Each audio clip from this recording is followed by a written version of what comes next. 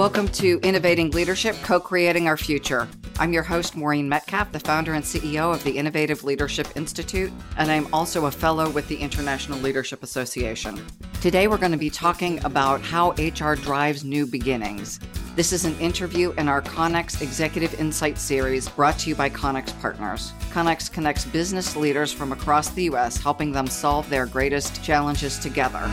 With me on today's show is Farah Palumbo, Senior Vice President and Chief People Officer at Blue Cross Blue Shield of North Carolina. Farah, can you tell our listeners a little bit about yourself? Thank you, Maureen. I have been with the company now for over 20 years, actually, having originally joined the human resources function, and then in about 10 years ago, became the Chief People Officer. Prior to joining Blue Cross, I had worked in financial services, also in HR, supporting a variety of functions at Citibank in New York. I'm excited to be here. Thanks for inviting me. We are excited about the conversation. So in today's discussion with Farah, we'll explore change, transformation, and how HR acts as a primary driver for those shifts within the business. More importantly, we'll touch on the practical elements of operationalizing that change, how to secure buy-in from senior leaders, how to keep the course, and what kinds of opportunities a departure from the norm can bring. And Farah, if you can answer those questions, I will believe that you walk on water, because this is a really big topic. I'll do my best.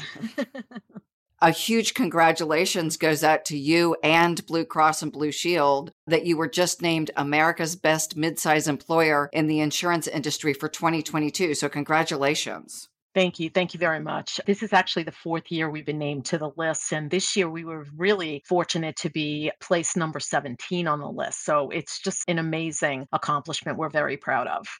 How you did that, and this is part of what we'll talk about, for many cases, firms that were exceptional pre-pandemic, some of them just didn't fare so well in the changing environment. Yes.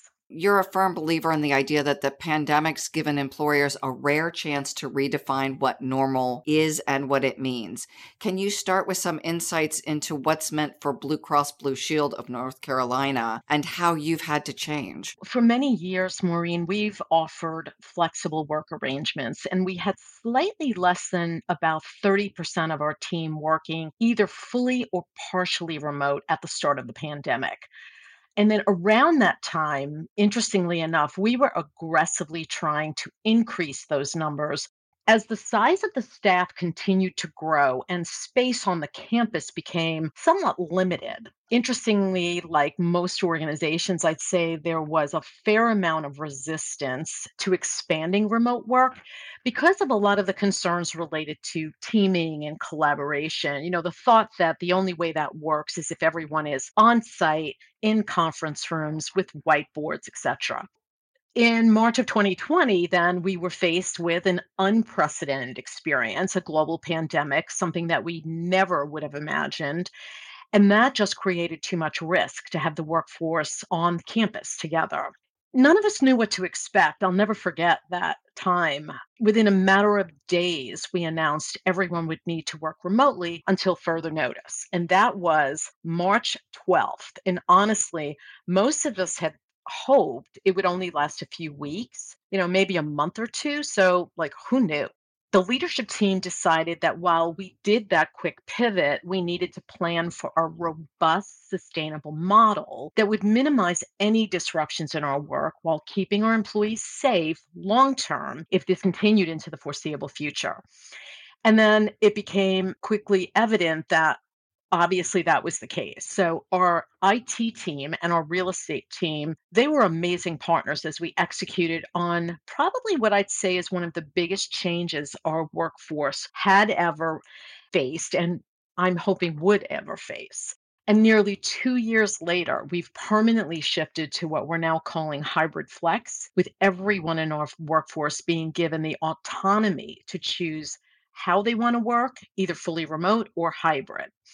So, except for a very, very small number of people, we're not requiring that anyone regularly work any number of days in the office. And I can tell you that 75% of our workforce has chosen to work full-time remote. So, really great outcome. And we'll talk about, some of the challenges that we have to continue to be thinking about.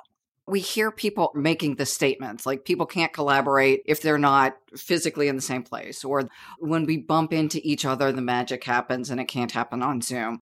For all of the people who are saying it will not be as good working remotely as it will be in person, and yet you've given people the option, so you must believe that this will work. Mm-hmm. Can you share a little bit more about how you got there and the assumptions you're making? And really, what I want others to hear is what was your thinking that allows you to believe this will work so that people can bounce it again what they're thinking when they're making assumptions that they think it won't work?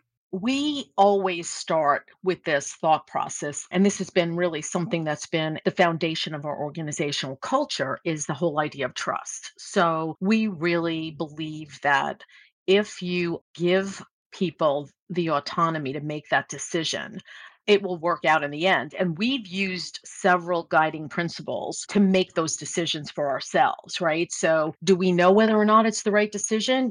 I would say we'll see. But for us, some of the key priorities in making those decisions were, first of all, it was really important that we kept our employees safe and that we gave them an opportunity to be productive. So, what environment will they be most productive in?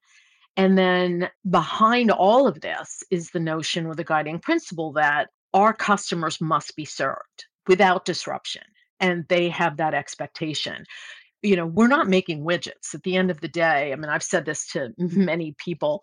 We are a healthcare organization that must be available at all times so that our customers can feel secure in the stability that we're offering to them. It can seem easy to implement something like this and assume everyone's going to love it, but we know that the change is hard and everyone experiences change very, very differently. So, part of what we did throughout this time was ensure that we always had two-way communication, right?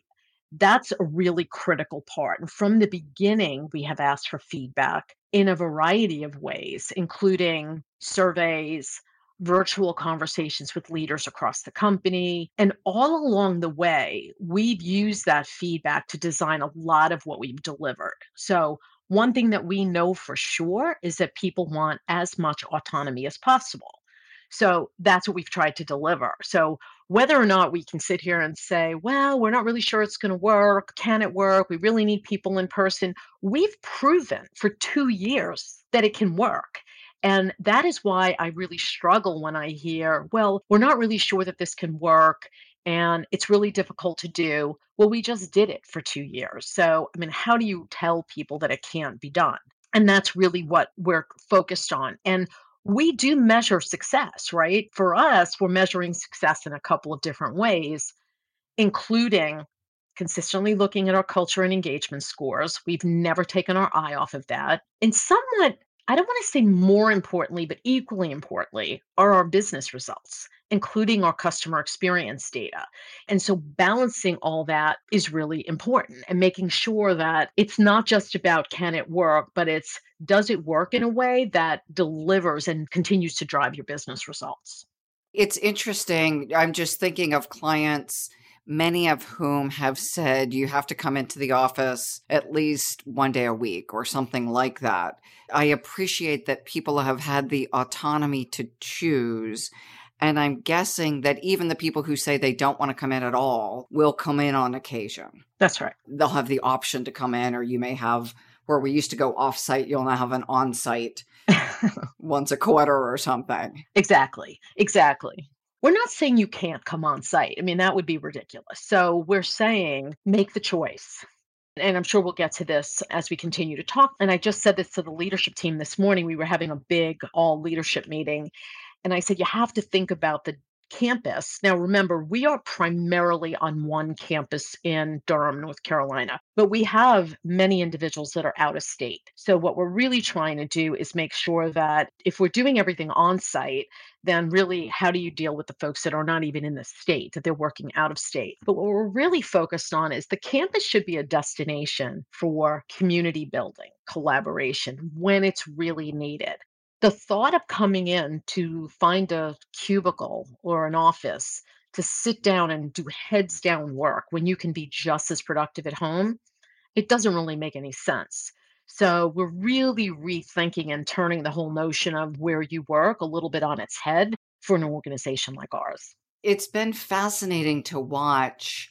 As you said, this was 2 years ago and we all had a set of assumptions about how work happened. Right. And then as the 2 years evolves, seeing that people who thought they would be unhappy are actually really happy with the freedom to do everything from have a maintenance person or, now when I get a FedEx, I don't have to make arrangements with a neighbor. Life is easier to navigate some of the stuff that we navigate when we have the option occasionally to be at home or all the time. It's incredibly important to think about those things. And it's interesting, for years, people would ask about work life balance, right? Like what work life balance was really there ever. And I always have said for years, it's more about work life flexibility. That's the sort of mindset I have had and I and my team have had as we think about how to design or foster a culture and an environment where people really can thrive.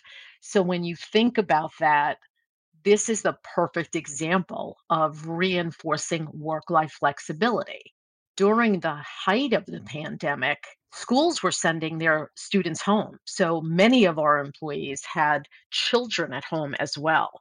So, this notion that your work and your life, your family life, are two very separate things is just not even possible in an environment like that. So, to your point about the FedEx, planning the FedEx, to have your children, if you have children at home, quote, interrupt your meeting or your dog interrupt your meeting. I mean, all of these things everyone has had to get very comfortable with. And then leaders have had to learn how to manage through that. So it's just been a really fascinating time. And I think it's given us an opportunity to test new and different ways of getting the work done. So moving from what might be viewed as traditional to a much more flexible organization.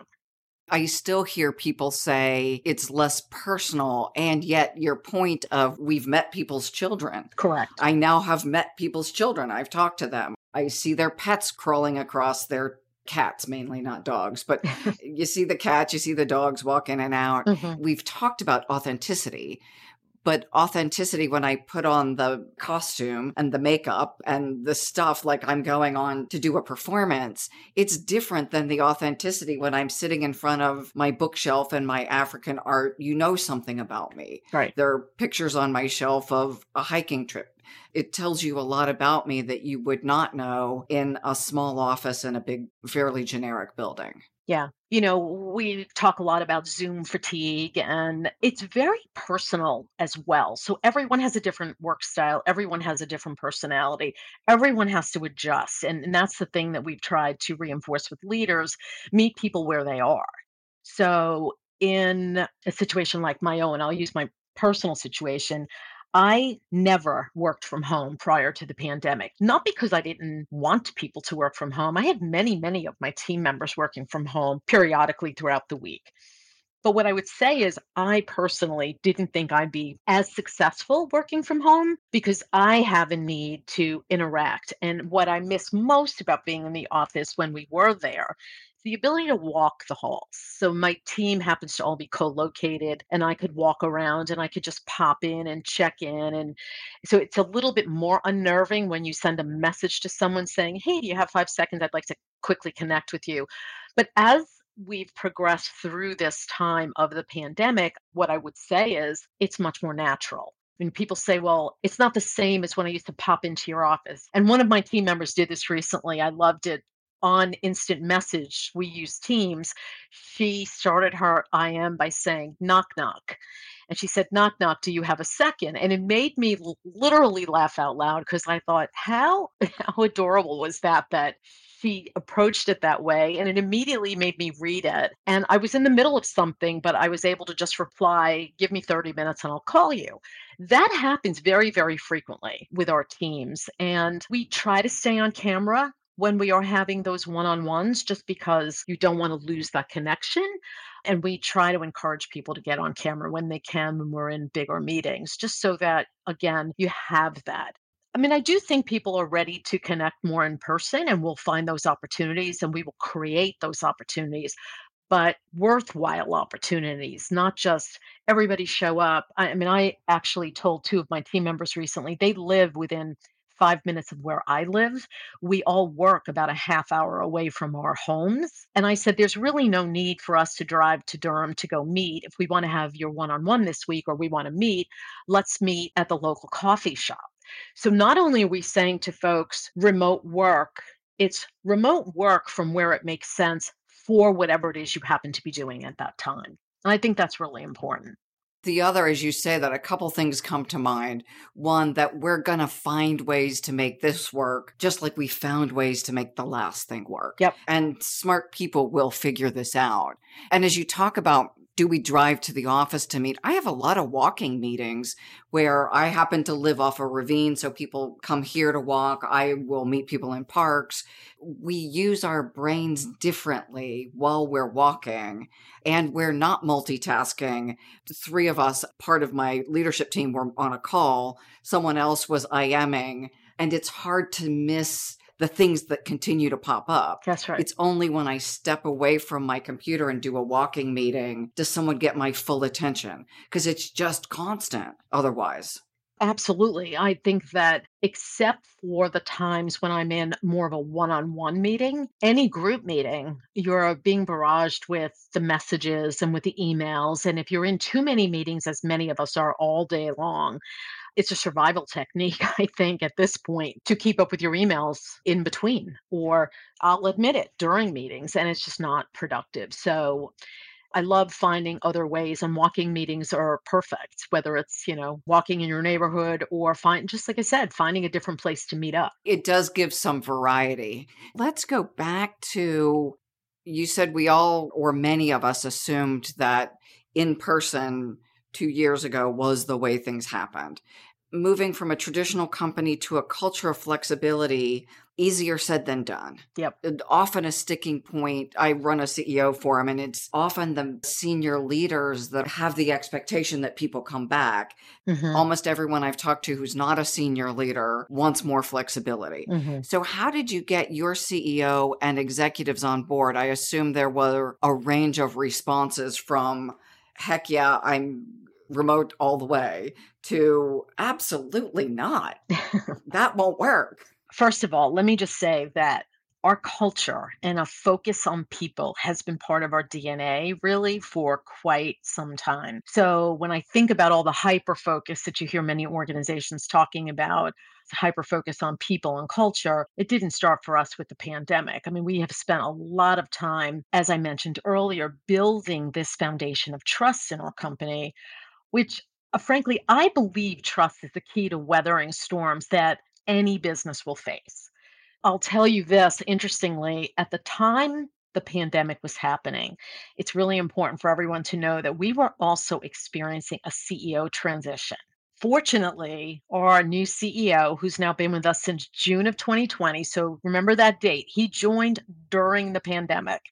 He has led several multi state organizations. So the idea of remote workforce really was not new to him. He is also a huge proponent of the importance of people. He strongly believes they're the foundation of our business.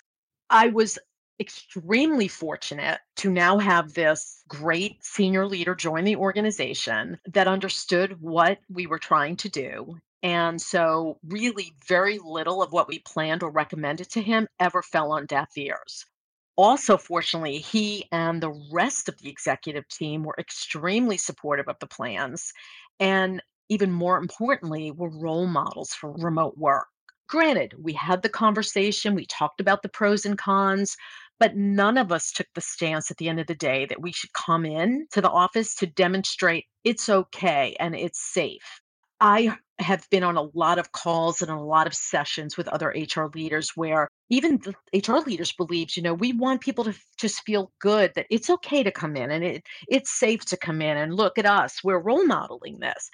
Instead, we felt that it was more important to role model it's okay not to come in and instead to work remotely. So we felt like by doing that, we demonstrated that we trust one another and we trust you to do what you need to do for our customers. It seems obvious to us, but that's not, as I said, how many organizations and leadership teams approached it, which is totally cool. They know their business, right? We believe it was the right thing for our workforce and our business, and we truly think that it made a difference.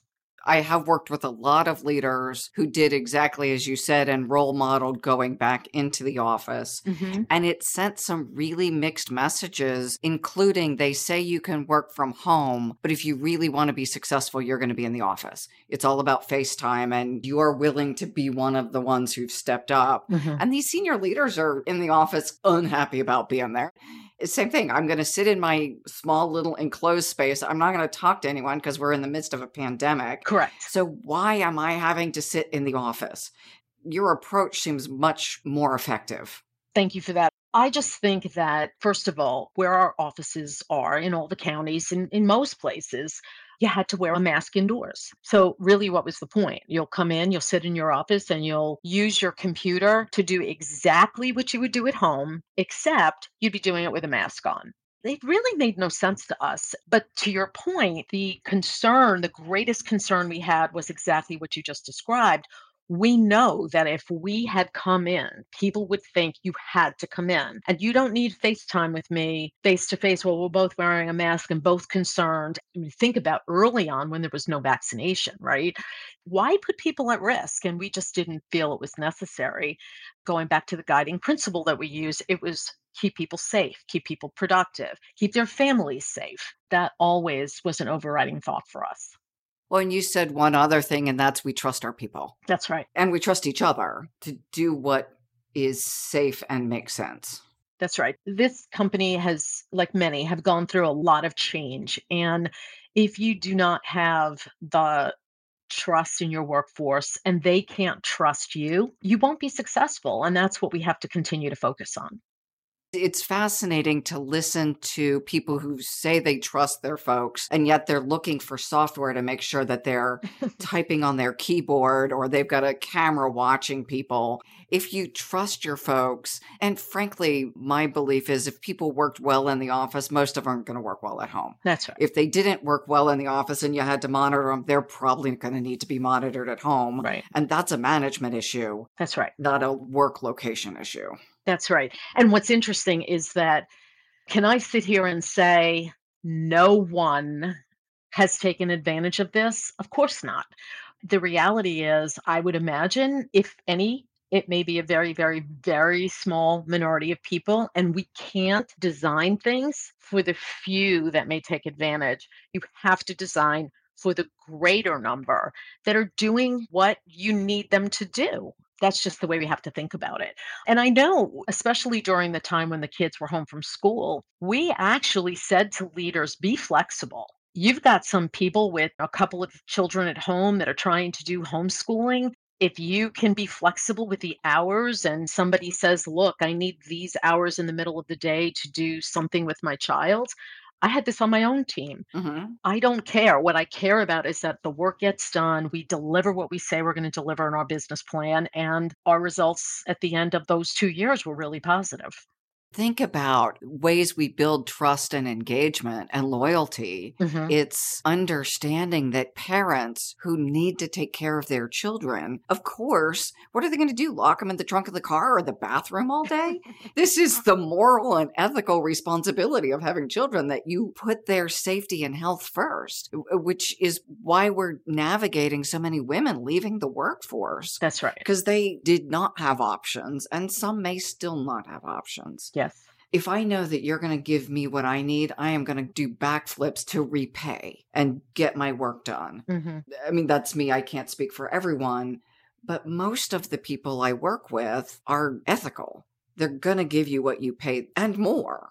I totally agree. And that's the mindset that we've always had and will continue to have. I trust you until you prove me wrong. And I haven't been proven wrong by, I'd say, 99.9% of the people through the years. So why would we change the way we operate now? I mean, I think it is critically important to continue to be supportive. And they don't forget these things. Memories are long in a lot of cases. And people have said to us, we appreciate what you've done. So And these are the things you remember the rest of your career, That's right. right? It's not like you gave me a box of chocolate for Christmas.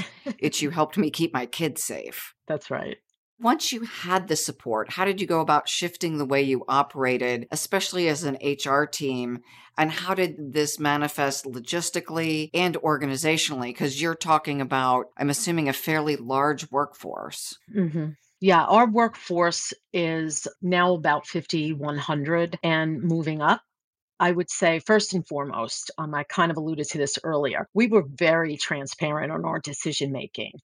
We use internal communication vehicles to share information and gather feedback with the entire workforce. We have an internal channel called Yammer that Hmm. allows two-way dialogue so that we can share our plans and then listen to the feedback in real time. And then sometimes we have to make slight adjustments, which we do. And along the way, the feedback has been remarkably positive. I hear from our team members pretty frequently in a variety of different ways. And sometimes the feedback would be pretty strong when they were concerned or they didn't necessarily agree, especially when the vaccines were coming along. But the important thing was we constantly communicated. I've also shared a lot of information about our transition process on external channels such as LinkedIn. I think we're all learning from one another because this was all new for us, HR and business leaders. And just as others have shared, we've really tried to share our journey. Throughout the process, we worked very closely. When I say we, HR worked very closely with IT and our real estate team to ensure that we always had the appropriate technology supports to make that shift to remote work. We, at early parts of the pandemic, we were able to provide additional computer equipment and monitors to employees who needed additional capabilities. Everybody has a laptop, but for certain types of jobs, it was really important that they have a second monitor at home, which they had in the office and they didn't have that when they went back home. So we did a lot of that. And of course, as we're talking about IT, information security, especially in our business, is a priority. And our chief information security officer and his team have been consistently enhancing those capabilities for some time so that we would not have any issues during this pandemic. I'd say that on the HR side, there weren't a number of changes we implemented in very rapid fashion, especially early on. Hiring didn't stop as soon as the pandemic started. We were continuing to hire. We did not slow down at all, but we needed to immediately modify our onboarding process for new staff to a virtual platform. That was the one thing we didn't necessarily do virtually. Everyone came in for their first day, got their equipment and all of that. So we had to modify that, and we did that very quickly. The talent team also had to redefine the process for interviewing candidates because, again, people always came on site and you would visit with a team of people and you would do lots of interviews, and we had to change that. And in the course of changing those processes, we then started to really question, why are people seeing so many people on? Why are there so many interviews? So we've taken this as an opportunity to make other changes we've always wanted to make, which has been really helpful. On the learning side, our roadmap, we already had a plan for digital training. We had a digital roadmap because we knew that whether it be new hire training, because we hire a lot of customer service and claims people, that really needed to be thought through differently. So we had that digital roadmap started about 2 years before the pandemic. So when this happened, we were very quickly able to pivot. Even though we hadn't moved fully there, we were able to pivot relatively quickly. I will say during this 2 years, we also had a system migration. So, fortunately, we were ready with this more efficient virtual way to prepare everyone from a training perspective virtually. Otherwise, that could have been a disaster. And so, we were really lucky that we had thought through that. From the benefits side, we modified some benefits. We offered additional benefits, specifically in the area of mental health. And then we converted many of our on campus wellness offerings to virtual because we knew that that was really critical. People were just exhausted after a while. And how do you keep mental health really top of mind? And how do you create more opportunities for telehealth visits? And so, really focusing on how do you keep not only our customers, but our workforce healthy during this really difficult time. The funny thing was our recognition program is on a virtual platform or on a social platform. So we could continue to recognize everyone for the great work in a very public way. So those were just a couple of the big things that come to mind. What I would say is, I don't want to make this sound like this was easy. It took a lot of effort by a lot of people, an amazing team, all committed to our values of people first and every customer matters. Those are the things that you have to keep top of mind. And I said amazing team. I have an amazing HR team, and we have an amazing team across the enterprise. I mentioned IT, real estate, healthcare, legal, like everybody just came together in ways that were what was needed to make this work.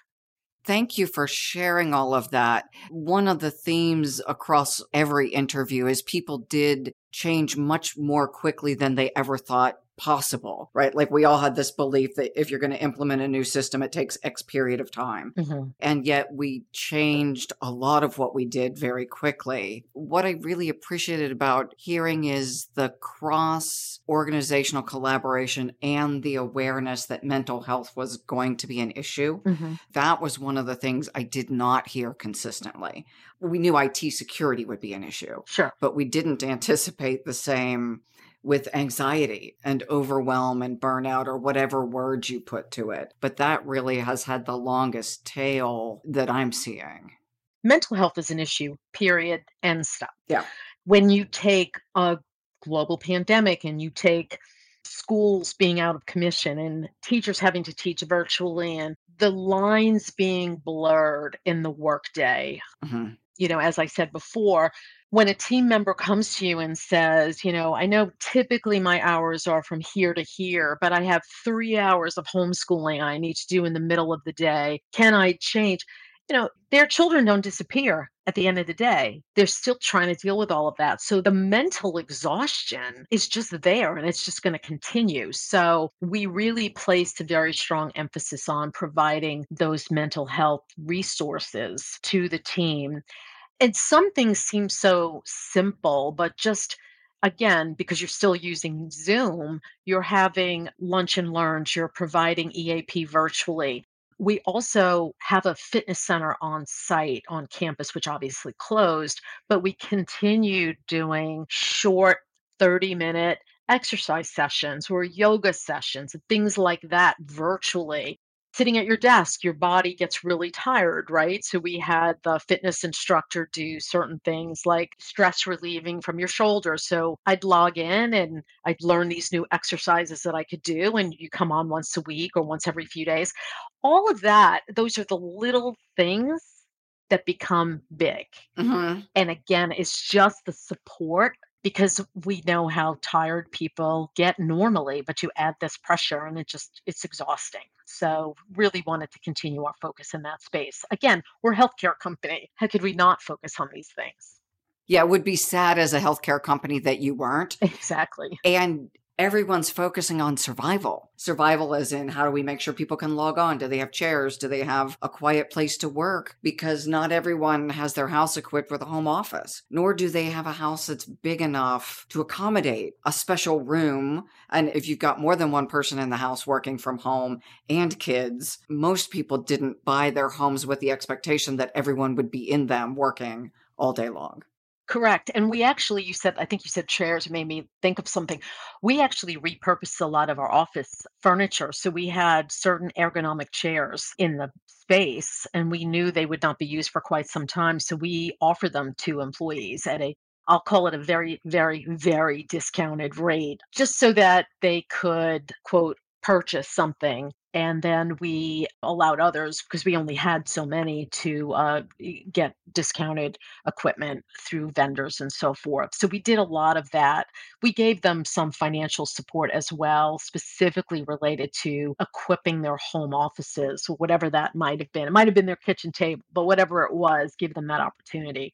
So we tried to think of everything. And when we couldn't think of it, someone certainly in the workforce gave us ideas. So again, that two-way communication was really important. You said most of the feedback was positive, but some of it was direct. And that was what I was curious about. How okay is it for people to say, this isn't working for me? It's very okay. What isn't okay is not telling us and then maybe quitting. What we'd rather know is tell us what's not working for you. And what we've reinforced in our organization for quite some time now is what we refer to as meaningful conversations. Mhm. We don't use rating labels or anything like that because what we're trying to encourage is dialogue between leader and team member. And so, what we want folks to do is share when it's not working, share when it is working, what's going to make it better. We can't make everything perfect for everyone. I mean, there comes a time when you just have a choice you have to make as to whether or not this is the right organization for you. But we don't want that to be a haphazard decision. We want it to be conscious and we want to make an effort to make it work for you. And that's why it has to be okay to express concern. It has to be okay to express concern, but there is a manner in which we should all express our concern. So when you think about the social platform I mentioned before, we use Yammer. We want people to be professional and share their concerns if they have concerns because they'd expect the same from me. I expect the same from them. So it's 2A. Yeah, having seen some less than professional, Hmm. my concern was more often people are uncomfortable speaking up, but it sounds like your culture is such that that's really less of a concern. Well, I mean, it's always a concern, but we continue to try. This is an organization of 5,000 plus human beings. Yeah. That's what I'll say. And can I promise you that all 5,000 feel great or all 700 leaders feel that they're equipped or they even do a great job? I can't. I can't say that, but we continue to try to provide the resources and the tools to help them be successful in having those difficult conversations with their team members. And the door is open to more than just their direct leader. Our CEO has twice monthly virtual conversations. Right now, they're virtual, they'll be in person at some point. Mhm. The rest of the leadership team participates in what we call lunch with leaders. So I'll host a session with a dozen people and I get an earful. We all do. Hmm. And then we come together and we share that information and we try to act on it. Sometimes you just can't act on it, but for the most part, we do our best. And we have employee resource groups or what we call employee networks. They gather, they're always getting information and they share with us both leadership and HR so that we can modify it along the way as we need to. So one of the things I hear is multiple ways to connect. So if I have a boss with whom I don't feel comfortable sharing something, because sometimes we don't, That's right. there are lunch with leaders. I can connect with someone else. I can connect on Yammer. It's probably not good to go to the CEO as my first stop to complain that I don't have a chocolate fountain at home or something. You'd be surprised as to how many people do think that's a great idea, and it's totally cool. But, we also need him not to engage on every little thing, but he puts himself out there fairly frequently, so people always have an opportunity to share. Let's shift to culture then. It's one thing to reinvent yourself and create a new culture. Mhm. I want to say you have and you haven't because you already had a culture of engagement and support. Mhm. It's another to entirely maintain it. So, what strategies are you using to keep those interpersonal connections strong? Like you talked about onboarding people one day in the office, they don't have the connections that we used to have when we popped in. Right. How do you live that culture day by day? What I would say is this is where continuous effort, reevaluation of your work, and most importantly for us, keeping our values top of mind come in because it can fall apart pretty quickly. We've seen that happen to organizations, and we don't want that to happen. So, first, I think it's important to acknowledge that we have been in each other's homes throughout the pandemic. So, we can't really separate home and work in the same way that we had before. We had to get much more comfortable with having those interruptions, whether they be, as I said, your children, your dog, or frankly, the UPS driver Hmm. interrupt your meeting. That's who interrupts all my meetings. Um, we've made a point of teaching leaders that it's really important also to check in personally with your team. So if you're having a staff meeting, use the first 5 minutes of the meeting to ask how everyone is doing. Check in with them, give them that space to engage on a more personal level because we have found that it really matters. More broadly along the way, other than the things that I've shared with you, we have held a series of virtual town halls to provide regular updates and then share our decisions, our business plan, anything that we're working on. We have organized a number of other virtual forums, as I said, to connect everybody directly with leaders. We do the lunch with leaders, but we've had virtual coffees in the morning, have allowed teams to stay connected, really just encouraging everyone to take a break and talk about what's happening in their lives, both in and outside of work. The other thing that I've loved is we have very intentionally continued company traditions, such as something called Spirit Week that we have done that shares pride in our company's purpose. Spirit Week used to be, when it was in person, used to be a week-long set of activities every day. There was maybe a town hall, or we'd do a community drive. We would do some other fun. We'd end on a family night. So when the pandemic first started, we obviously couldn't do Spirit Week in person. So we did the whole thing virtually. Every day there was something, and it was just meant to create fun, joy in the organization, reinforce that pride and camaraderie. So in 21, just about the time we were going to do Spirit Week, or that we were doing Spirit Week, we made a decision that we were going to do a slight in-person spin. So while we couldn't bring everyone in, we asked leaders, including the CEO, who wanted to come in just for like an hour and a half or 2 hours.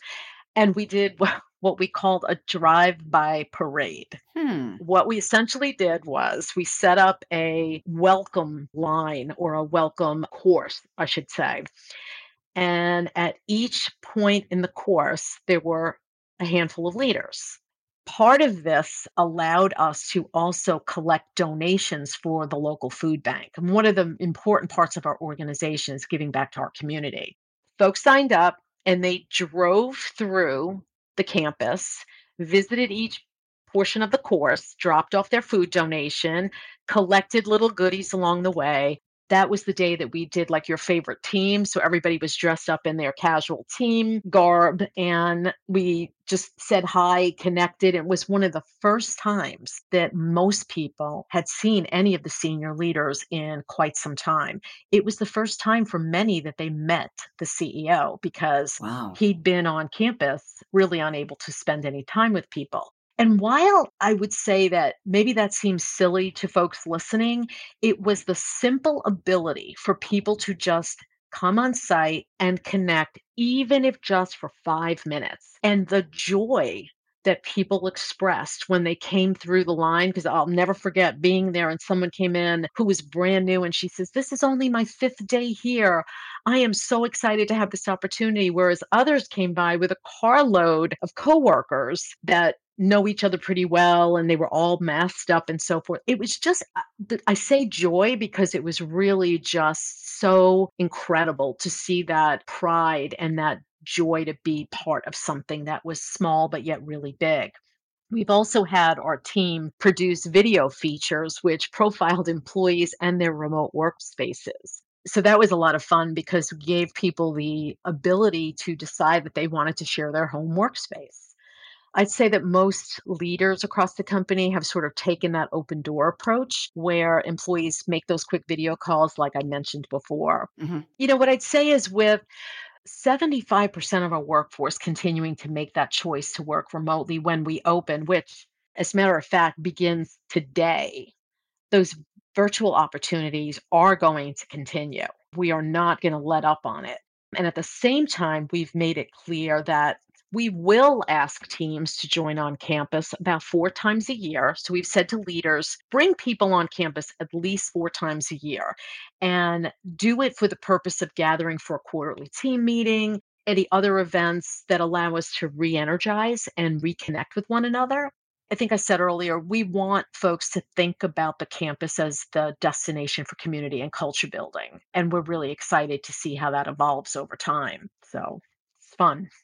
One of the things I hear when I talk to people, and you've hit it really well, is when we're at work now coming physically together, the idea of being very intentional. Hmm. And I think we talked about this before our call, where we used to do an offsite that was highly curated and we'd plan it. Yeah, And we would make sure that the investment in bringing people together was a productive time. And it seems like now we have the invitation to heads down work at home. You manage your productivity. When you come into the office, we really do want to create a productive and intentional opportunity to interact for people who choose that.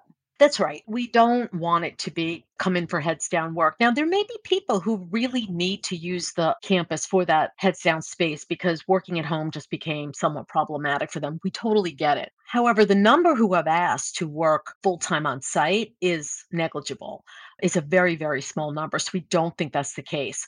We do believe that for the 20-ish percent, 23% of the people who've said, look, I want to be mobile. Like I've considered myself a hybrid or mobile, and simply means I'm not going to be home full time all the time. I will come in occasionally. But that doesn't mean, and I've really tried to stress this with my team, just because I'm there does not mean anyone needs to be there. It just doesn't make any sense. I'm going to come in when I need to come in because I have a reason to come in, or there's something that would be easier for me to do on campus. And I think we're trying to reinforce that throughout the organization. It's become a big part of our organizational norms. We're trying to make sure that we're level setting for everyone what we want those norms to be. I think that's crucial because as we listen to people, across the spectrum, there is still that sense in some organizations, sounds like not yours, but in some organizations, even though the words say everyone can work from home, people are still afraid that if my boss is in the office, that means if I'm dedicated, I'm there and it will impact promotions. It sounds like you have gone out of your way to ensure that people don't have that fear. I hope so. That is something that we're really striving to make sure doesn't exist. We don't want them to have the fear that what we're saying is not really what we mean. I think it's important that they understand if we say this, we really mean it. Now, also keep in mind that we have several of our executives, several of our leadership team, the folks who report to the CEO and the next level down, who don't even live in North Carolina. So that's the other thing is that has also helped.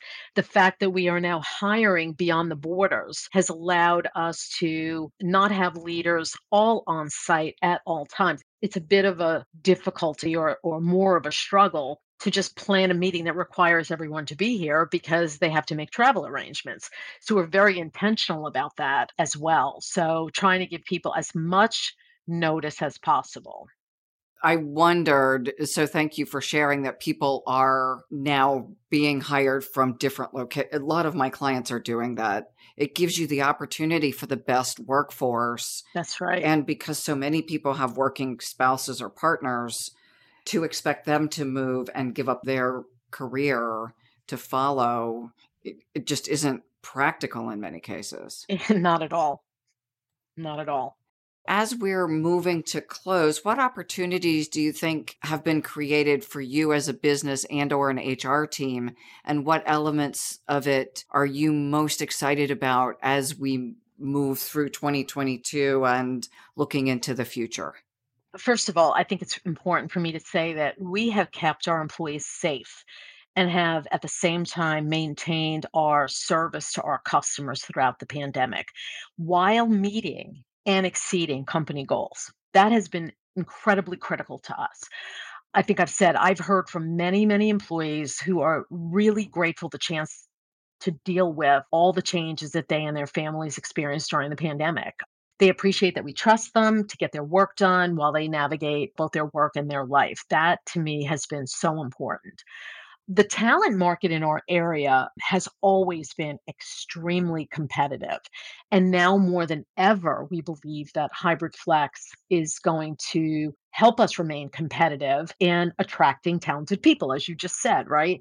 Throughout the pandemic, we screened and hired hundreds of people, most of whom have never set foot on our campuses. So I'm looking forward to having them now have the opportunity to come on campus and have not only a great virtual experience, but to, sort of reconnect in person and feel that same passion and drive we have for our customers.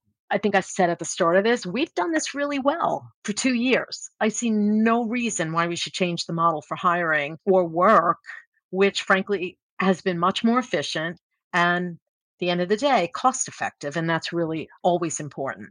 Honestly, I'd say I could not be more proud of our company's response to COVID-19, both in how we're helping our customers get the healthcare they need and in how we're getting our work done and how we're shifting to this new way of working.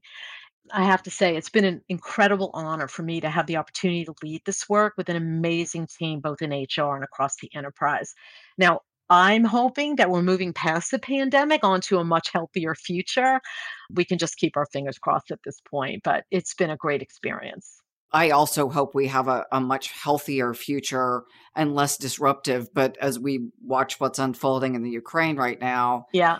Yep. I'm not sure that we'll be less disrupted. Hmm. We haven't used the words risk management.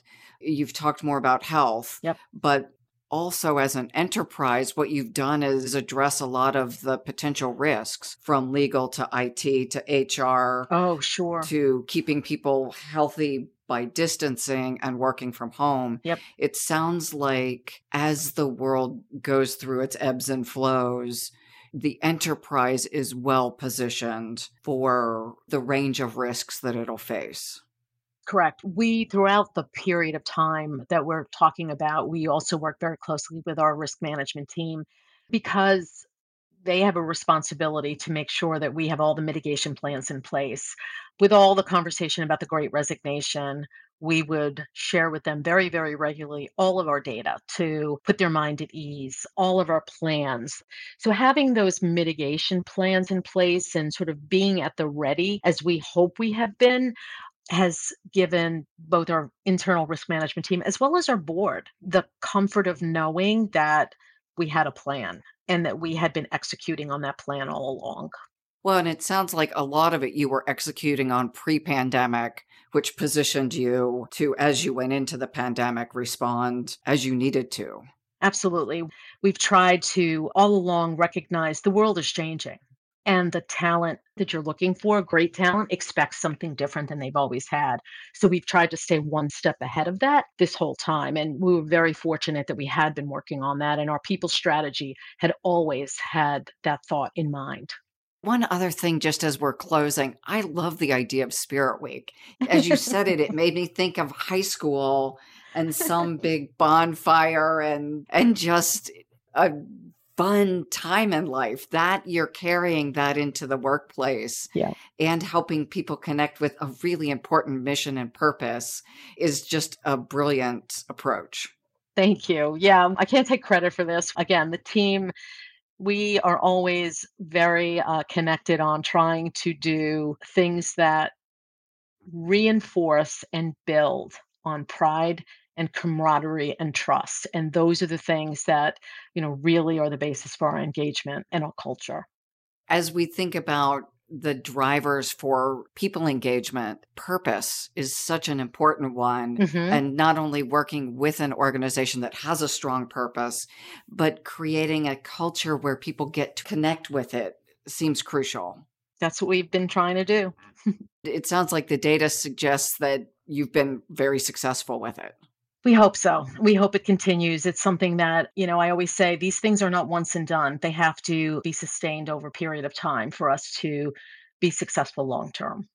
As you say that, as we're wrapping up, as leaders, think about how you are engaging as you move forward with the changes you're making and how HR is working with the rest of the organization as a crucial element of the leadership team. And we've heard Farah talking as a business partner and a proactive leader among the executive team. And having worked with some clients who integrate HR into all executive functions and some who don't. Hmm. What we heard from Farah is you don't get there as well if HR isn't an equal voice at the table. To find out more about becoming a Connex member and joining this community, please visit connexpartners.com. We want to thank Connex for their sponsorship of this show and the series. And Farah, thank you so much. And how would people learn more about you and working at Blue Cross and Blue Shield? Yes, our website address is bcbsnc.com. And if you want to learn more about opportunities to join our organization, it's the same website and /careers. And we'd love to have you check us out. Thank you. And thank you for sharing such important information. To our listeners, thank you for joining. And I do encourage you to think about the many tactics that Farah shared and what you can do to improve your culture and your people engagement.